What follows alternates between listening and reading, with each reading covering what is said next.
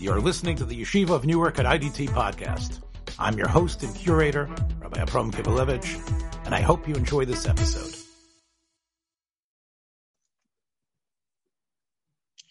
"40 years of." This is Emeritus Rex with Rabbi Reuven Yeshua Pupko from Côte Saint-Luc. I believe it's in the province of Quebec, but it prides itself for being the best aspect of Greater Montreal. And Rabbi Pupko of Beth Israel, Beth Aaron. I know that in many shuls the marquees are going up. Tisha B'Av is on the horizon. It's a Sunday, and the Sunday matinee for many is, who knows, something from the Chofetz Chaim Heritage Foundation, some sort of film, or maybe, I remember in the camps they used to show Operation Thunderbolt for some reason, which was, it was after my time, but I'm sure the kids enjoyed their Tisha B'Av afternoons watching the raid on Entebbe. You've said before, I think, on this program that you believe, we talked about before about saying the kinnis and not expanding it, not turning it into a program and a show, but you realize that you're fighting the Zerem.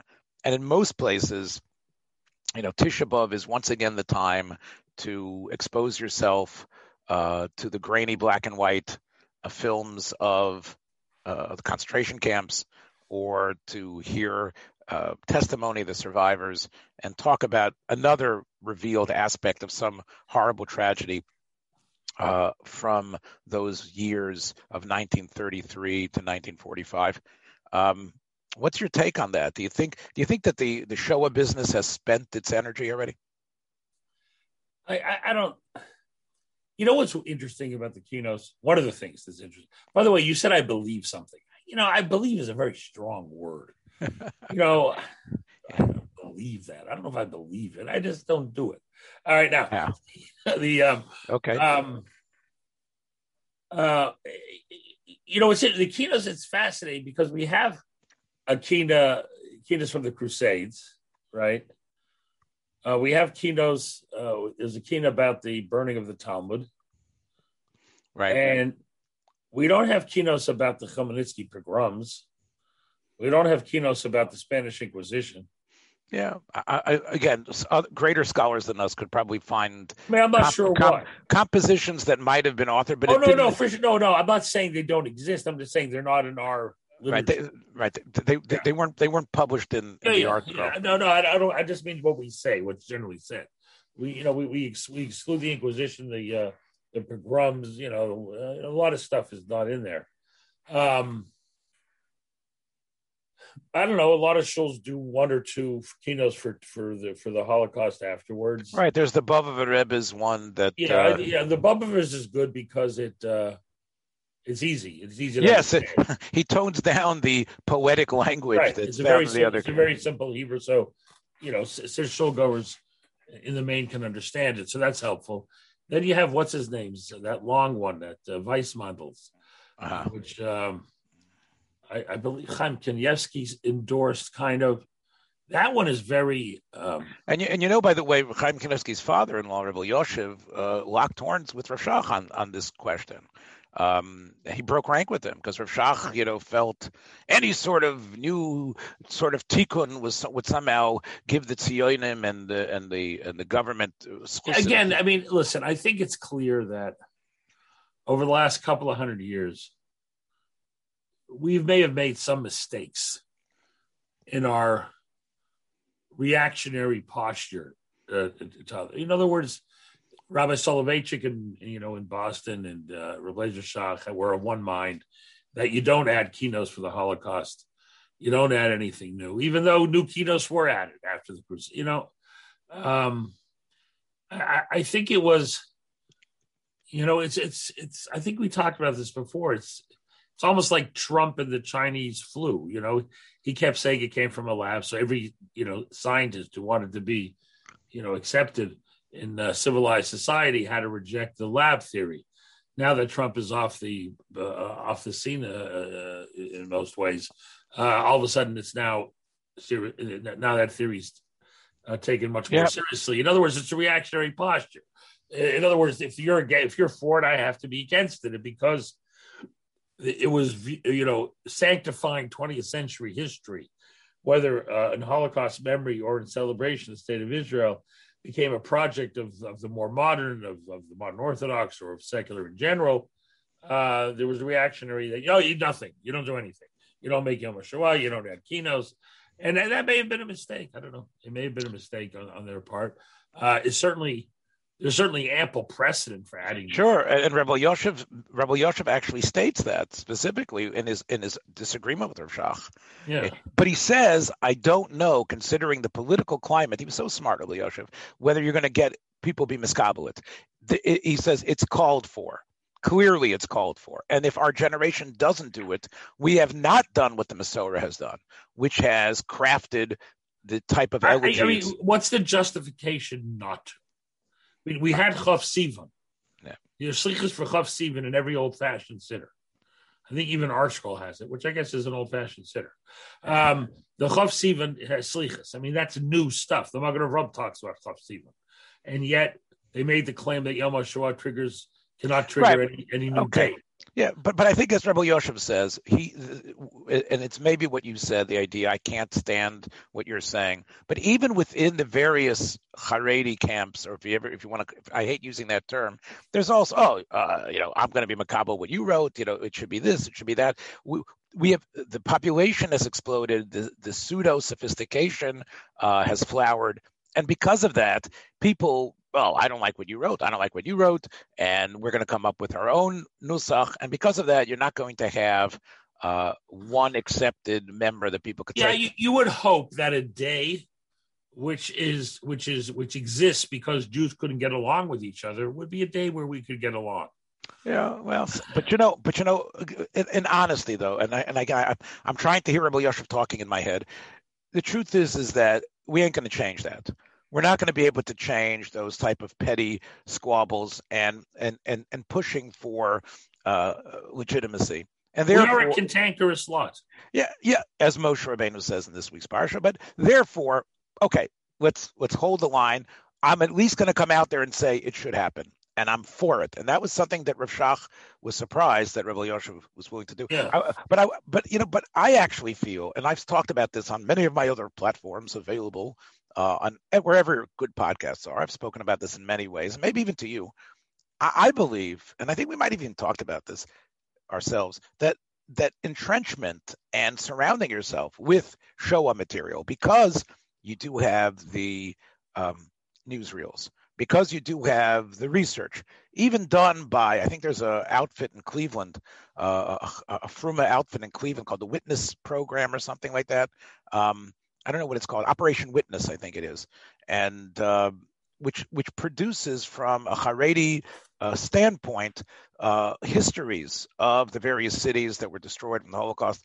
So there's so much literature and so much detail to get into that I think it's, although the person who's not seriously scholarly is just going to watch a movie about it, everybody becomes it's like the Shoah show.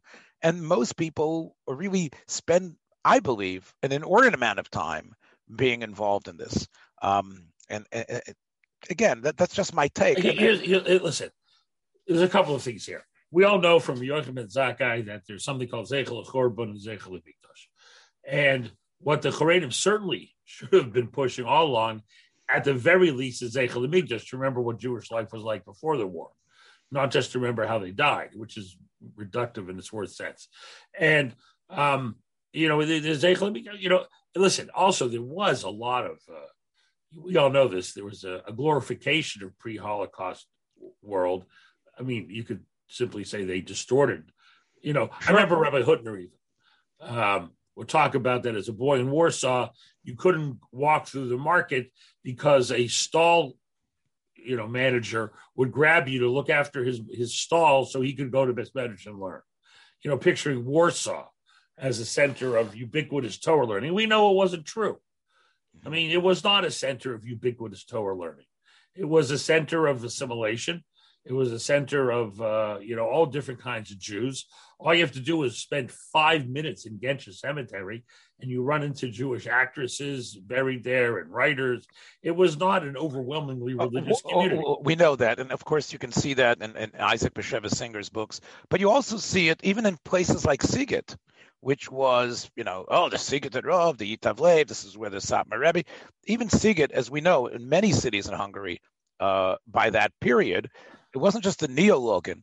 There was gymnasias everywhere. There were in these cities, some of them are 75, 80% Jewish, but a very large percentage of them were secular or very close to being totally secular. And so you're right. And I think people like Rav Hutner, I heard it from Rav Gifter personally, who actually was an American boy who went to Europe.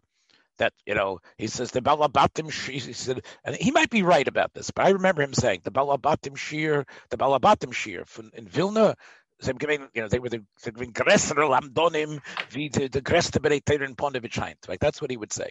I've read reports of Vilna that there was a guy who wanted to show his kid a minion and couldn't find one. I mean, no, Vilna was one of the least religious places. Yeah. So, but I think Reb Chaim Ozer before the war, I'll do this only in yeshivish language, so not all your listeners can understand.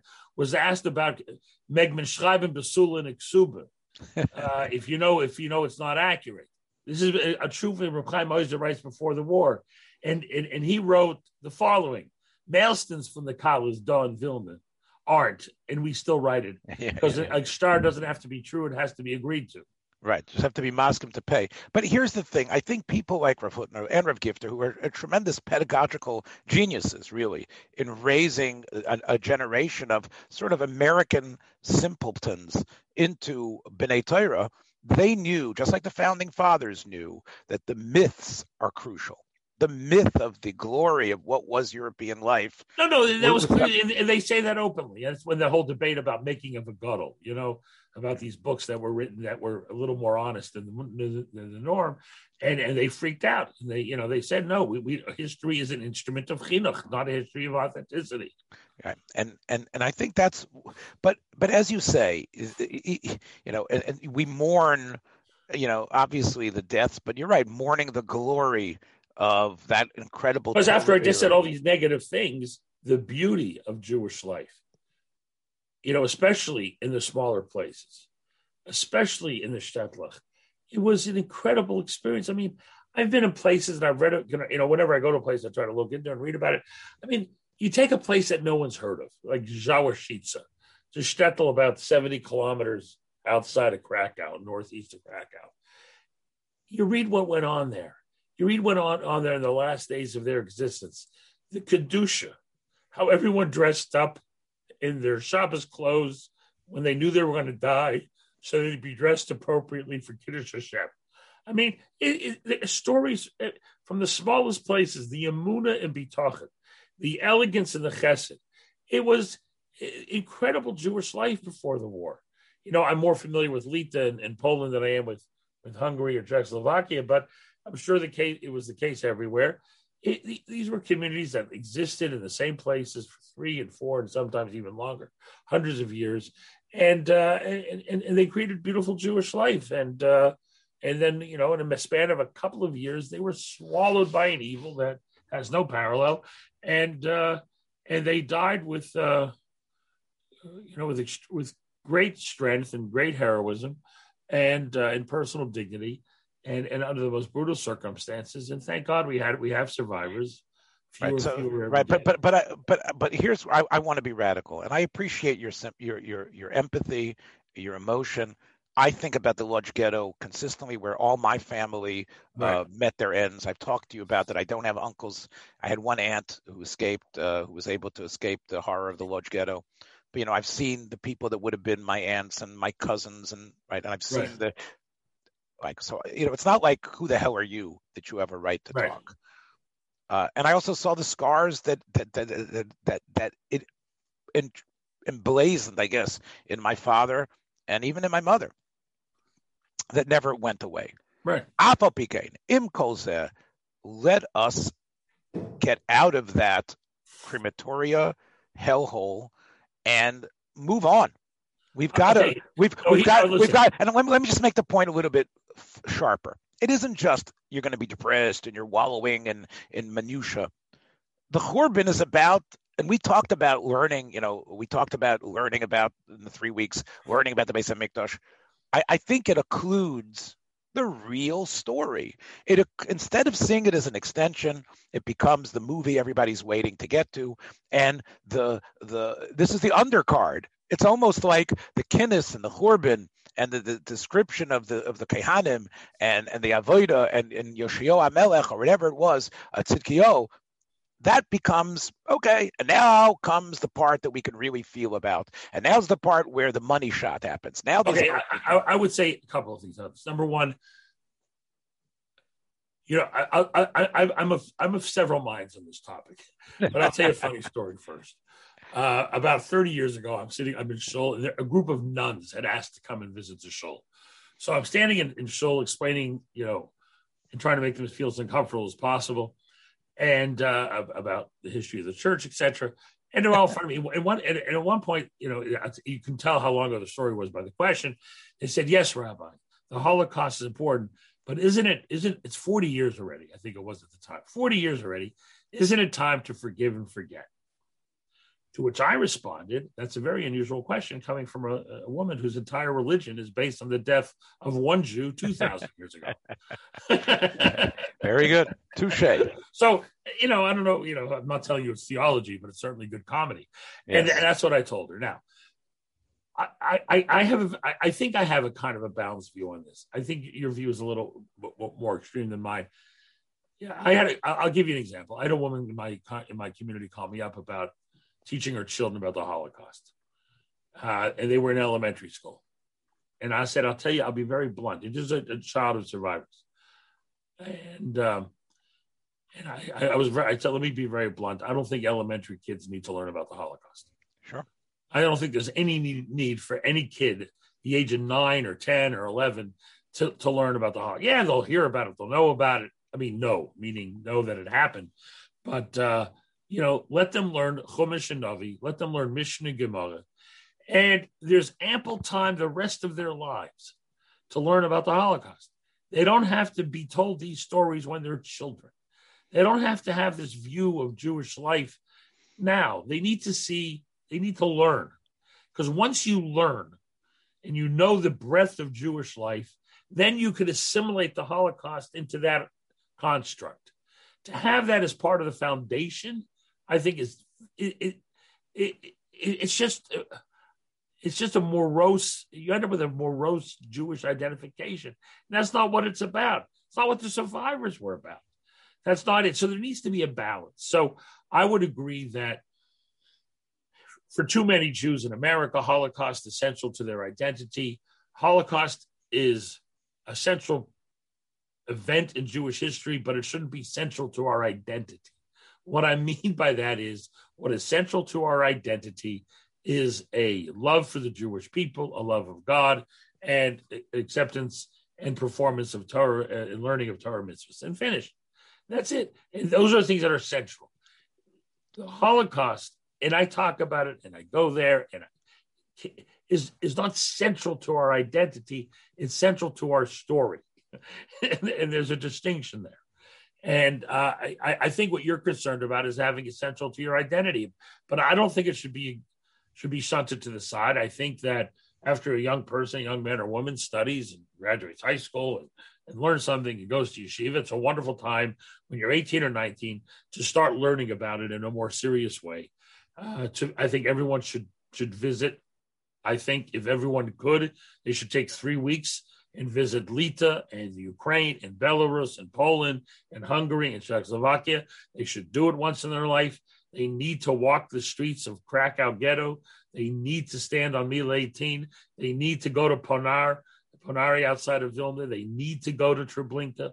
It's just out of respect for those who live there and out of respect for those who murdered there. It's important, and it's called bearing testimony. I don't know what it's called, but you have to go. And but again, it shouldn't be central to our identity. Again, I think you presume a little bit about my idea. I'm all for that.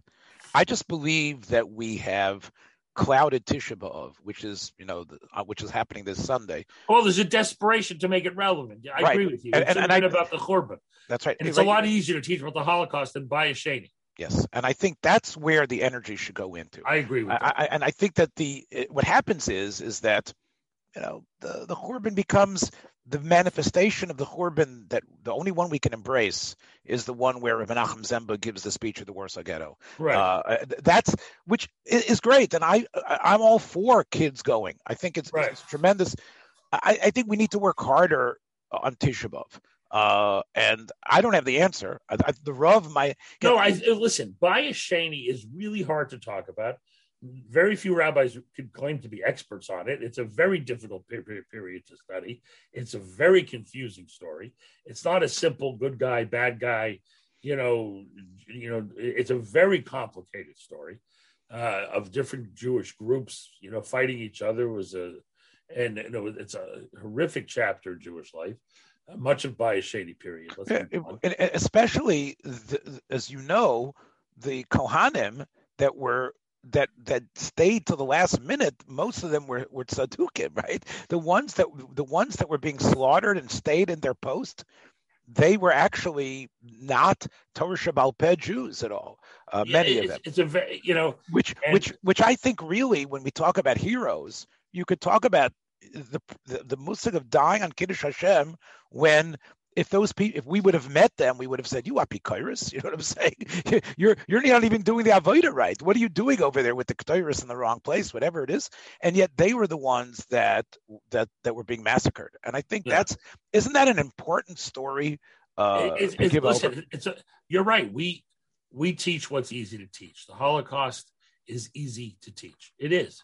It's when I say easy, the material is accessible. It's all in English. The movies are there.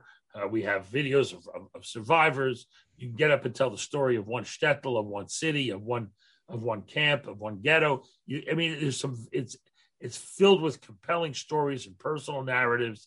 It's tangible and real because everybody you're talking to is either a direct descendant of a survivor or new survivors. It's a different, it's very easy. Bayis Sheni is really hard. Okay, let's talk about Bayis Rishon then.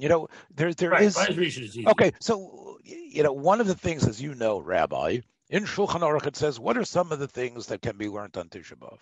So I'm a big fan of Sefer Eov, but that's a tough nut for anybody. But if you get the right person, it could be great. But what about, it says Vidvorim Haroyim Shebesefer Yirmiyahu. Right.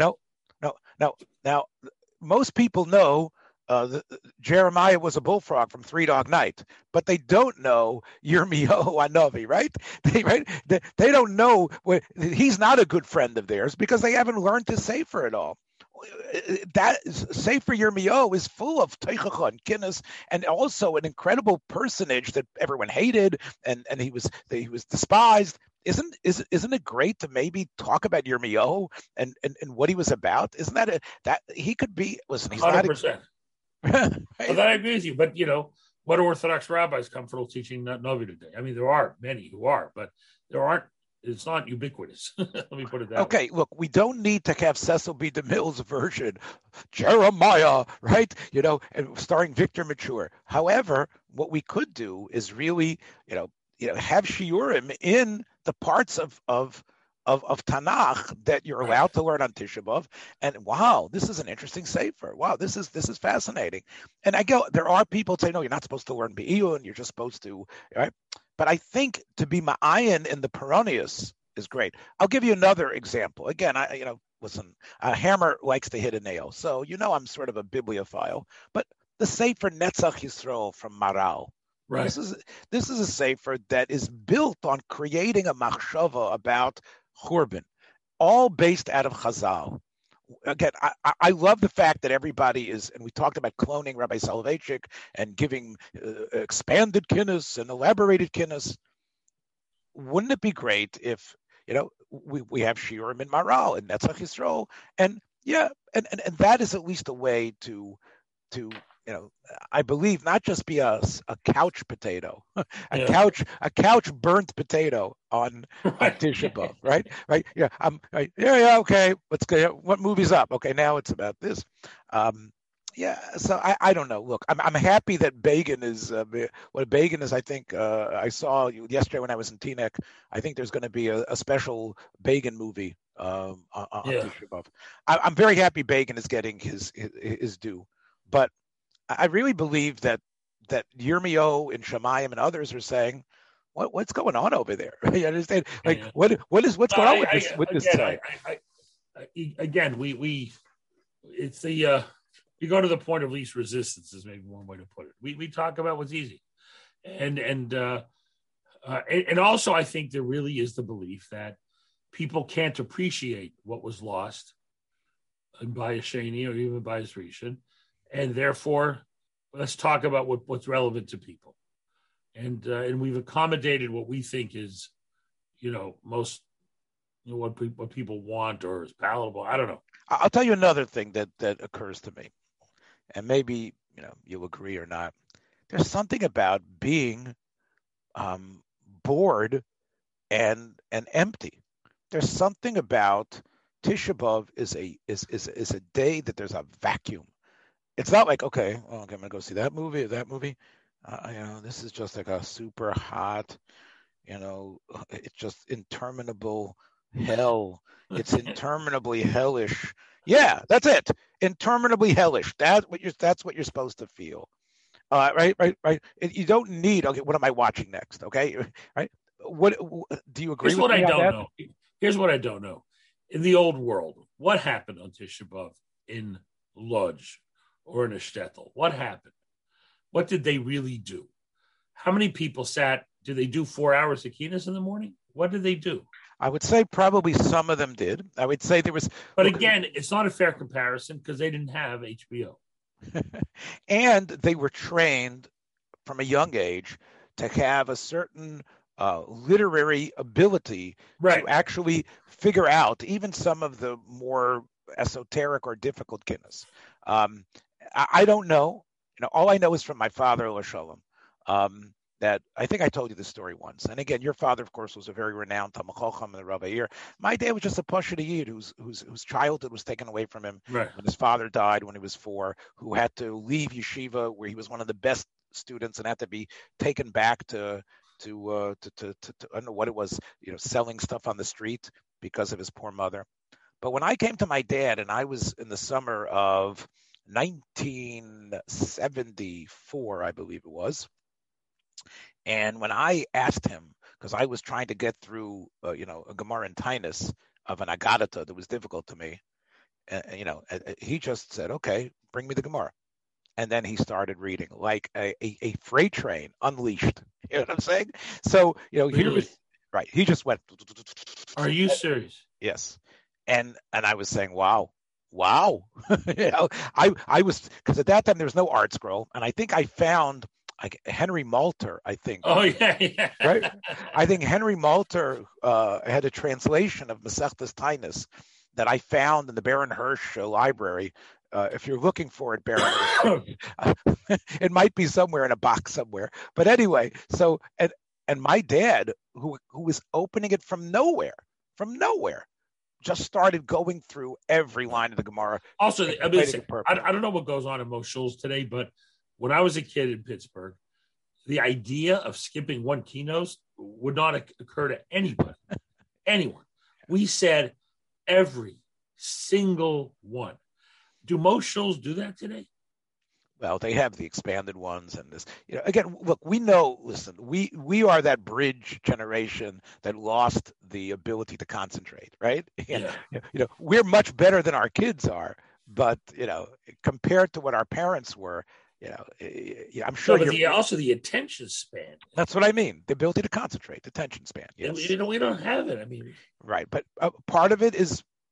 Again, it might be some of the toxins that are in the air, and maybe if you can get people to sit for 1 hour, it's a huge accomplishment. I agree, and But yet, again, I feel bad because last week we talked about school tuition and we ended up sort of at a cul-de-sac saying, "Oh, this is greater minds than we Right. have dealt with it." I really don't want to end today with a similar sort of throwing in the towel, as it were, on Tisha B'Av. I guess I'll leave you with this. Assuming that we're talking about an American family, a dad or a Canadian family, dad in his early 40s, kids at various stages. We know it's not necessarily a time to go out and dance in the backyard. But how do you see, do you see this family interacting? Is it just personal mourning that everybody's contemplating? How do you see it? Like you're not eating on Tisha B'Av afternoon, but all the family's sitting around in the living room. The air conditioner is humming. It's Tisha B'Av. What do you expect the dynamic to be?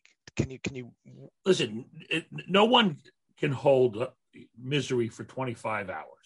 So you expect people in the morning to get up and daven as many of the keynotes they can, try to understand, pick 5, 6, 7 of them. You expect people to read something a little bit serious for a couple hours in the afternoon, but the rest of the day should be exactly, and I've never heard anyone describe it exactly, it should be an empty, painful void. Yes, a gaping, chasm of... Yes, you can feel free to use that in your speach. Yes, I think that's a wonderful expression. Yes, right, but also I think, and this is my point, everyone's sitting around, looking at each other like that, sort of like in the Woody Allen film Radio Days. Do you remember? Right. Is it Radio Days where they're all sitting there on Yom Kippur, and the next door neighbor is also Jewish, but they're in the pool, and I think it was Josh Mastel who was, him. What happened to him? Yeah. I think he and Wayne Knight merged into one being. I don't know. He thought he was going to be Newman. And I don't know. He thought he was going to be a Newman in Jurassic Park also. But Josh Mastel, if you remember, Zero's son, is sitting there in Radio Days. And the family, I don't know why, I guess they finished shul early and they're sitting there tapping their fingers, waiting for Yom Kippur to be over. And next door, the family is in the swimming pool and you can hear, I think they might have the radio on. And of course, Josh Mastel says, I got to go over there. How dare they? What sort of, he didn't say chutzpah, but he says, I'm going over there. And of course, they're waiting. He comes back like an hour and a half later. I think he has a hot dog in his hand or something like that. And he says, oh, these guys are great people. It is. So, so I sort of think that, sort of that image of, yeah, I mean, listen, from 3, 4 o'clock on, you're just thinking about what you're going to eat after the fast. I have to, I mentioned my dad before. I want to mention my mom also in this respect. And, we do think of the people that when we think about Chorbonos, think about the Chorbonos and families. I remember my mom was a doctor in Russia. And unfortunately, she threw her papers away in order to escape. So she had no record that she actually had gone through Moscow Medical School. She came into the United States under false pretenses. She came in as a Pole because people told her that a Russian, she would have a problem coming in because she would be suspected of being a communist spy. So therefore, although she had worked for 5, 6, almost 6 years in a dedicated fashion in the DP camps and dealing with all sorts of medical issues, she came in as a peasant in the United States. She was very striking, very beautiful, but people said, well, what can you do? And she had a lot of medical knowledge, and she worked as a lab technician. So even though she knew more than some of the doctors that were ordering her around, she spent most of her days and hours around a centrifuge. And she used to bring home, by the way, just parenthetically, she used to bring home all these syringes of various sizes. And my brother and I would use them to have the greatest water fights with these syringes going around. Talk about playing doctor. But anyway, the point is, I had a water fight with Mark once using fire extinguishers in the nearest roll door. I remember correctly. I tell you one thing: when you get Mark going, you're not going to win. No. Once you throw the gauntlet back, he's like Sean Connery in The Untouchables. You come with a knife, he's coming with a gun. There's no way to beat him. I've got the scars on my body to prove it. Believe me. I could show, you can see them here. All the stuff I got over here is where he pushed me through the window. But anyway, the point is that my mom was browbeaten to the point that, she was working crazy hours. Right. They when they wanted, they had her working, doing the graveyard shift. So she was living really with the oil of the Churban on her, the Churban of her life. Yeah, sure. That had occurred. And I remember Tisha B'Av, she came home, and at the end of her life, she was already reading, the Art Scroll, whatever stuff that was available. But I remember her on Tisha B'Av reading Dostoevsky. I remember her sitting there, like opening up, Dostoevsky, and she was just looking at, whether it was Crime and Punishment or The Idiot or one of those books, and I remember her, like, just seeing, what it was, the life that had been, and that to me was a beautiful view of what mourning was. The television was off, and here she was, really steeped in the pain that really had generated her life in some ways. So to me, that image is much more powerful than Justice in Nuremberg or seeing any of the, the horrors of the concentration camp. That tells us that we're still not there, that there's still Churbanos within every one of us. And our belief that the restoration, again, I hate sounding preachy here, but I am in the presence of the Emeritus Rex himself. The restoration of the Beis HaMikdash will somehow, and we have to believe that, will somehow be able to restore all those broken lives and the broken aspects of our own life, I think. Yeah. Anyway, sorry, but thanks for joining us for another episode from the Yeshiva of Newark at IDT Podcast. Be sure to subscribe on your favorite podcast app so you don't miss a single episode.